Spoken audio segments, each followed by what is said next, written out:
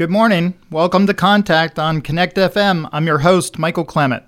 It's great to be in the studio live this morning. My guest is Deidre Brown. You may have heard or seen her name in the news lately from either her write-in candidacy for the DuBois Area School Board or by co-founding a group called the DuBois Area Families for Freedom. She's been attending a lot of school board meetings, and we're glad to have her here. When we return, we're going to ask her if she's a rebel or a troublemaker or if something else. When we return from this break, we'll ask her and get her thoughts about the DuBois Area School District. Each day in Pennsylvania, there's at least 15,000 children taken from their homes due to abuse or neglect. Foster parents provide homes to these needy children. Lifespan Family Services trains, supports, and compensates foster parents to address this problem. Call Lifespan Family Services today at 375-1314 or drop in at the DuBois Mall or at Lane Avenue in Punxsutawney. Lifespan Family Services, helping people help children every day. 375-1314. Welcome back. Contact on Connect FM is brought to you in part by our friends at Community County Services for local family-based mental health. I'm live with Deidre Brown. Deidre, welcome to the show. Thanks, Michael. I appreciate you having me on. Yes, it's great to have you here. Contact is about asking questions about what's going on in our community, and so we're going to jump right in and ask you a bunch of questions All right, about the DuBois Area School District. So here we go. Some have said maybe, I think unfairly, that you're a troublemaker, you're a rebel. It takes everything I know to not laugh at that, but I want to know, are you a troublemaker? Are you just causing trouble for the DuBois Area School Board? Well, I would like to say that I don't think I am, and I think most people who have known me all my life would probably also laugh at the idea of me being a rebel or a troublemaker, because that's just not known to be my reputation. So if you know me well, you know that that is definitely not my personality and definitely not my goal of my involvement with the school district at all. Yeah, so we'll get to what you want by being involved, but can you tell us a little bit about who you are? Who is Deidre Brown? Sure. Yeah. I grew up in DuBois my whole life. I attended DuBois Christian Schools and graduated there in 2010. And then the only time I spent away from DuBois was when I was in college, and I attended Liberty University in Virginia, where I earned a degree in human development psychology. I came back home to DuBois because I just couldn't leave. It was a great place to come back to. And I spent a few years working in a daycare locally, and I also spent a few years teaching at DuBois Christian Schools at the high school level. So I'm very homegrown, and I know the area well and know a lot of people here. I've been married to my husband, Tim, for almost 7 years, and we have 2 little boys, our oldest of which currently attends DCS as well.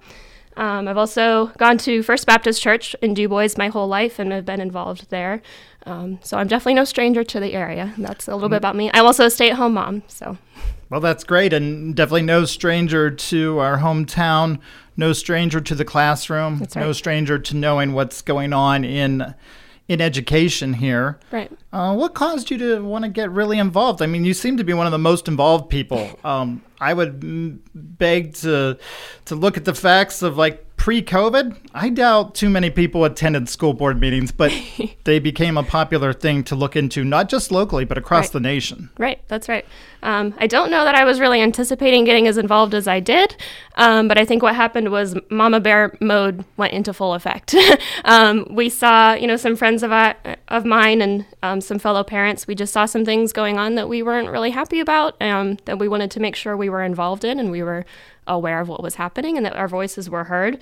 And so a particular fellow mom friend of mine, Megan Hess, she and I one day just kind of said, we've had enough of all of this and we need to step in and be involved. And so that's when we kind of gathered together and created our DuBois Area Families for Freedom page and kind of started collecting fellow parents and community members who felt the same way, so we could gather our thoughts, see what concerns everybody had, and kind of go on from there.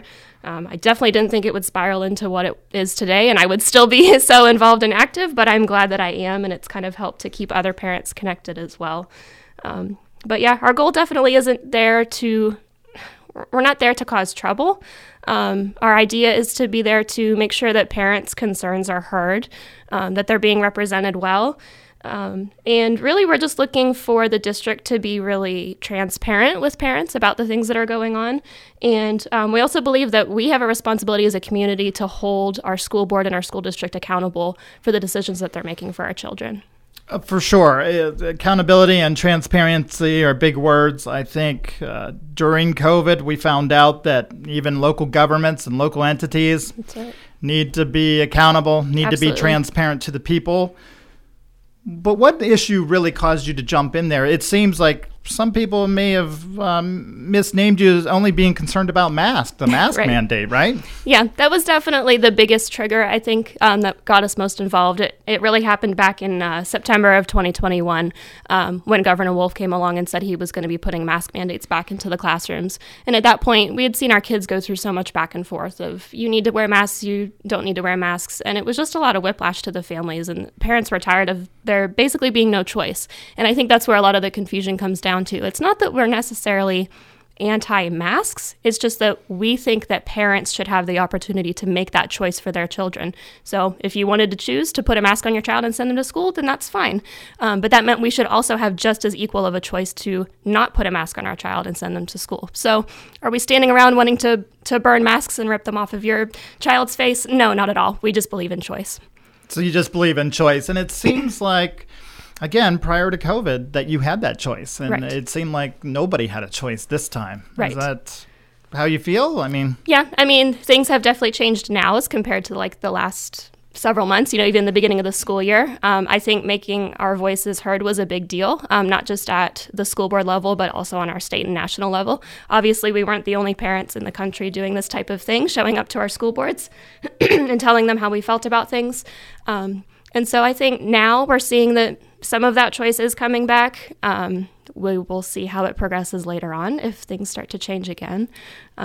But yeah, we've been through a lot here in the last few months of trying to make sure we take a stand for our rights as parents. absolutely. So I've got lots of questions and it goes by fast, but maybe you can tell us what other issues you're concerned about. There was, you ran for school board as a write-in, fell short in that bid, sought to get a spot on get appointed to the school board, but they didn't vote for you. Right.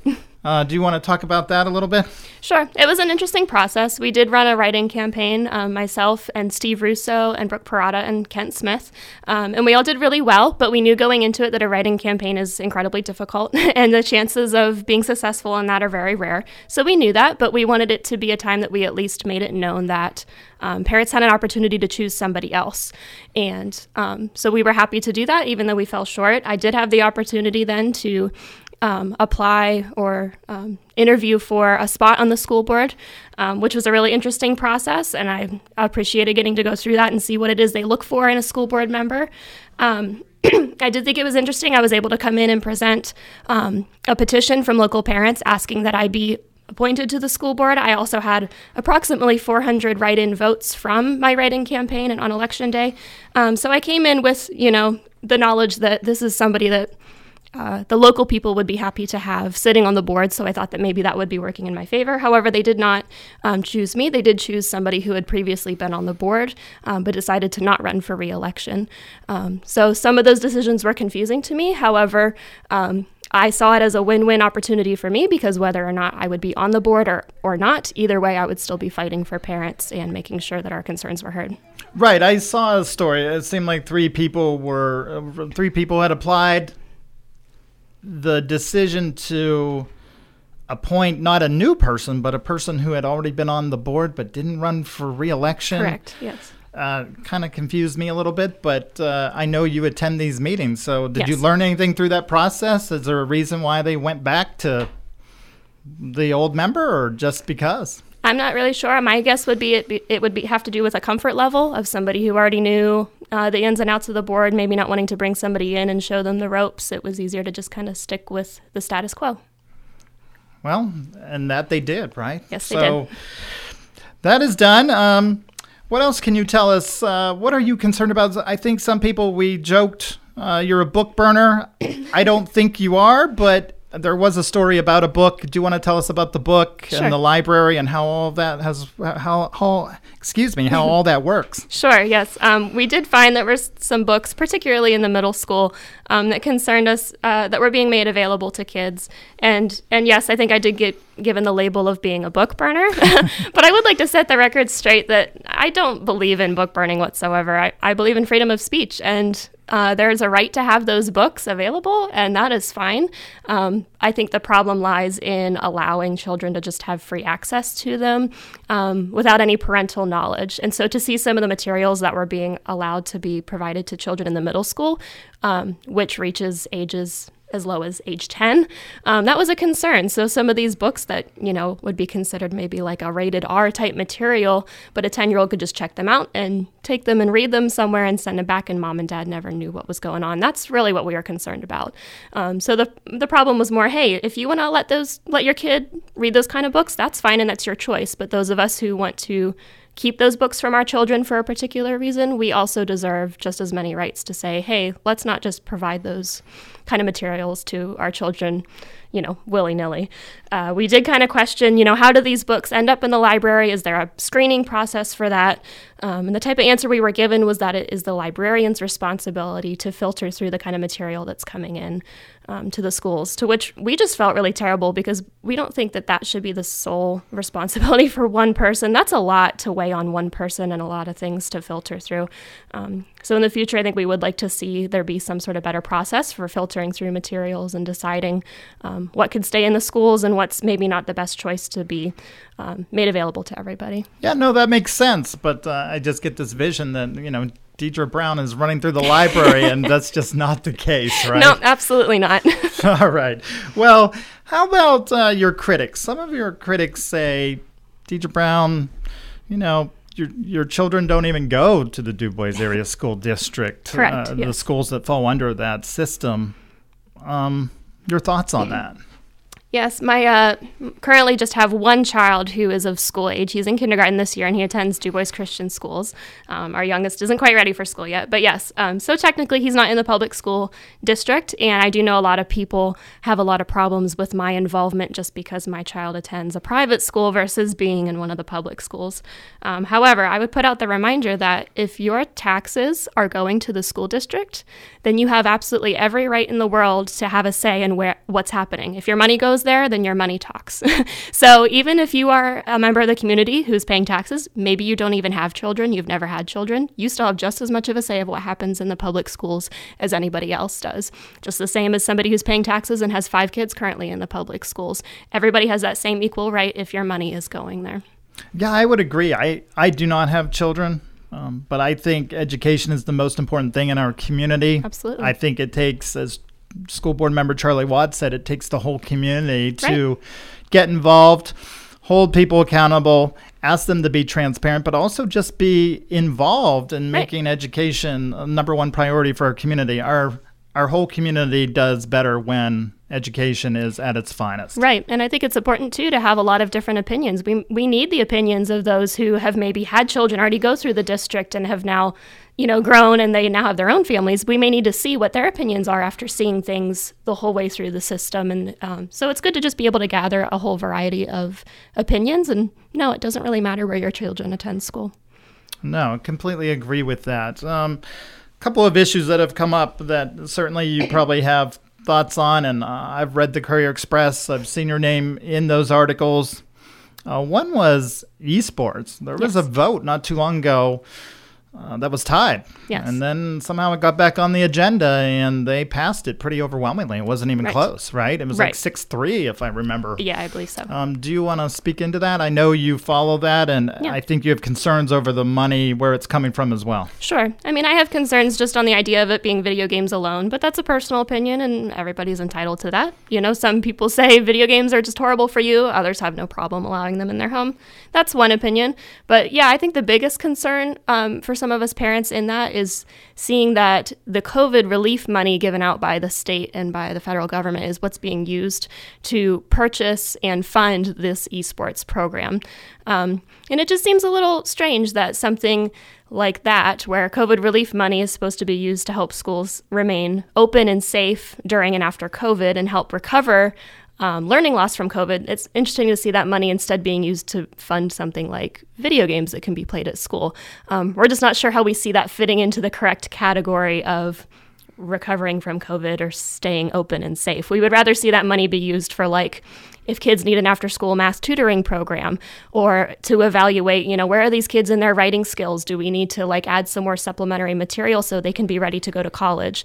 That sort of thing. Because really, kids took a big hit during COVID and they missed a lot of material. And that's something I think we can all recognize. So we would just really like to see those funds be focused on something much more productive to the education process, and not so much an esports program. Yeah, no, I think those are excellent points. I still go back to my interview of school board member Charlie Watt. Mm-hmm. He talked about these COVID funds. I think it's around $13 million. Yeah. And I think now they're about up to $16.5 million now. $16.5 million. Yes. And we're trying to figure out how to spend it and where to spend it. And I understand all of that, because when the government, they literally just throw out this money, you do get time frames, you do get constraints. Right. I don't think Wendy Benton or the school board has an easy job trying to figure out where to put all that money. No, definitely. It's not easy at all. But we do want to see that they are using it wisely and correctly. And the state does lay out a lot of criteria that they have to follow in using those funds. And so we understand all of that, but we just want to make sure that parents also know where those funds are going and that they're being used appropriately. We've also seen some school districts where they've actually surveyed their parents to say, hey, where do you think this money should go? What would be a best use of it? How would you see your child benefit from it? And I think we would love to see something like that happen in our district, but I think at this point it's probably already too late, and a lot of that money has already been allocated to where the board has decided it's going to go. And so that's why we're kind of monitoring closely to see what's going to happen with it. Now, has that list been made public or available, or do you just hear it when you're in the meeting and you kind of take notes on that? Or yeah, there's usually things in the agenda that are listed. It'll say if they are using ARP, ESSER funds on it, and that would be the COVID relief money. It's usually labeled that way. But to somebody just who is in the public and attending those meetings, that's kind of the only way you can find out where the money is going, is when you get the agenda for that night and you see, oh, okay, so here's where they're using that. And so for somebody like me, I may have a running tally going at home to see where those funds are going and what kind of total we're at. But otherwise, there doesn't seem to be like a grand scheme budget that we're able to look at least if you're not on the inside, to know exactly where everything's going. And it may not be until everything has already been spent that we're able to see where it has all gone. And that goes to your transparency question, right? We just want to know. Yeah, like we're not there to, whack their knuckles with a stick or anything, but ultimately that money will be coming from our pockets. And so I think we deserve the right to know what it's being used for. And because it's supposed to be benefiting our children, then we want to see how it's benefiting our children. Yeah, and I think that's a fair request. I think government and entities that are elected by the people should absolutely... you should get that piece of paper when you walk in. Right. I sit on boards, always given a piece of paper with the exact budget to the penny on it, and know exactly where that money is going. And I appreciate your insight into those meetings. I don't go to them, I'll be honest with you, but I may have to attend one so I can check that out. It can be quite insightful. Now, you are encouraging people to attend, though, right? And yes. Has attendance gone up? It hasn't in general. It depends too. People are busy. They have lives. And so sometimes attendance ebbs and flows depending on how busy everybody is. At first we had probably a good 40 parents showing up to every meeting to just see what was going on, to make their voices heard and whatnot. And since then it's kind of dwindled down to a smaller number. But as issues arise, you usually see more parents come and show up. But yes, I invite anybody, whether you're a parent or not, to come and see, just sit in and listen to see what they're doing, the kind of discussions they're having, where the money is going. It's really important to be involved in something like that. Now, when are these school board meetings? You probably know better than anyone. Yeah, they're usually on Thursday nights. They have a work session night and they have a regular board meeting night. And their schedule for that is listed on the Du Bois School District website so that you can see. I believe the next meeting, which is a work session, is coming up on May 5th. Now, I have to ask, because I think this is the perception of many in the community and people I've heard from.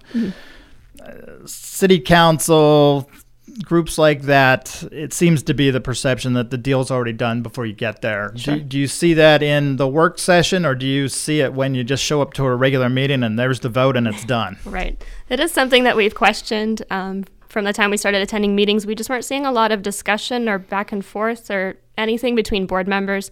And that seemed concerning to us because it seemed like at some point we should be seeing them hash out the issues, that's something that should be happening in public light, that there are even laws and regulations that say that those things should be made apparent to the public. And we just don't see a lot of that. And it makes us kind of scratch our heads and wonder how they're getting all of this work done with so much agreement without actually seeing them discuss or hash things out in person. I would say that recently in the last few months that there's been a little bit more discussions in the work session. There have been a few board members who are more willing to speak up and ask the difficult questions and raise issues, which we think is really wonderful. We like seeing that. But there still seems to be some opposition where some board members just don't think that should be happening in the public eye, but really it should. And so if they're not making those decisions where the public can see them, then yes, that makes us question, when are they figuring these things out, and why is it that they can't be hashed out for the public to see? Yeah, no, that makes sense. And it leads me to two quick questions, if you don't mind. One, how are you being treated at these meetings? And two, how is the public behaving at these meetings? Unfortunately, we see a lot of videos online of terrible school board meetings. I'm grateful that we haven't seen anything like that here in Du Bois. No, not at all. Do you think it's a safe environment, and are you being treated well? Yeah, I do think it's a safe environment. We've never had any issues with parents being out of control. Everyone's just there to speak their minds. We're not there to attack anybody. We just want to have a conversation is all we're looking for. So yeah, we've been grateful that there have been no, security type issues at that kind of rate. We do get frustrated though, because the treatment we seem to receive is kind of dismissive. It's a little bit like, okay, we're required to listen to you for 2 minutes, but just because we're required to do that doesn't mean we'll necessarily be kind about it or that we'll give you a response. And I think that's the biggest issue is we come in and we ask questions, but nobody wants to give us an answer, publicly or privately. And, all we're looking for is for our questions to be answered. And the thing is when they're not, it just kind of agitates us further. When really things could probably move along and things could be much smoother and we could work together if we came in and said, hey, we want to know what's going on with XYZ, and they could just say, sure, here's what's going on, and problem solved, and we can move on. But when it's just ignored, it makes it so much harder to move along and be able to work together. No, that makes total sense. When we come back, we're going to ask you one more question. Contact on Connect FM is brought to you in part by our friends at Lifespan Family Services, located in the Du Bois Mall, for local adoption and foster care services. Hi, folks. Are you having problems with your child at home? Is their behavior a problem? Are you at your wit's end? If so, call us for more information. Community County Services. We provide family-based mental health. Call for information at 371-8066. We work to help you keep your family together in a healthy way. Community County Services, 371-8066. Welcome back to Contact on Connect FM. I'm your host, Michael Clement, live in studio with Deidre Brown, who's giving us an insight into the Du Bois Area School District Board meetings. Deidre, thanks again for coming in and taking all these questions. Yeah, thank you for having me. I appreciate the chance to clear my name. Well, I think you've done that, and I think you've shown that you're definitely just a concerned parent and somebody who's well qualified to speak into that. You don't have to have the qualifications to be concerned at the Du Bois Area School Board, but somebody who brings those qualifications, I think, makes a big difference as well. So I appreciate you coming in and being honest and open and willing to take those hard questions. Of course. I know we've asked some tough questions about the Du Bois Area School Board. I know I've told you this. I think Wendy Benton, our superintendent, does a great job. I think her staff works hard. I think if you're a school board member, you deserve some kind of special award because I think it's one of the toughest jobs in America. But from your perspective, what are they doing right? Yeah. I've been to a lot of board meetings now over the past year. So I've had a lot of opportunity to observe what they do and, what they do well and what they struggle with. And something that has really stood out to me about the board and, those in leadership is there have been a few opportunities where students have been able to come in to present different things that they've accomplished or worked on. For example, some like athletic awards or the robotics team. There were some kids who wrote and published a book, and Wendy came in and read the book to the board, things like that. And when those opportunities come up and the board gets to see what the kids are doing and learning and accomplishing, they just absolutely beam with pride. I mean, they're just so excited to see what the kids are doing, and you can tell they genuinely care about them. And so to see that even if we have differences of opinions, you can tell the goal is the same, that they just want to see the kids succeed. And so I really appreciate that with them. Yes, and I completely agree with you on that. I think they do want to just see our school district succeed. I know I've talked to Wendy and others about that. Totally committed to that. Thank you for joining us today, Deidre. I hope to see you all here next week on Contact on Connect FM.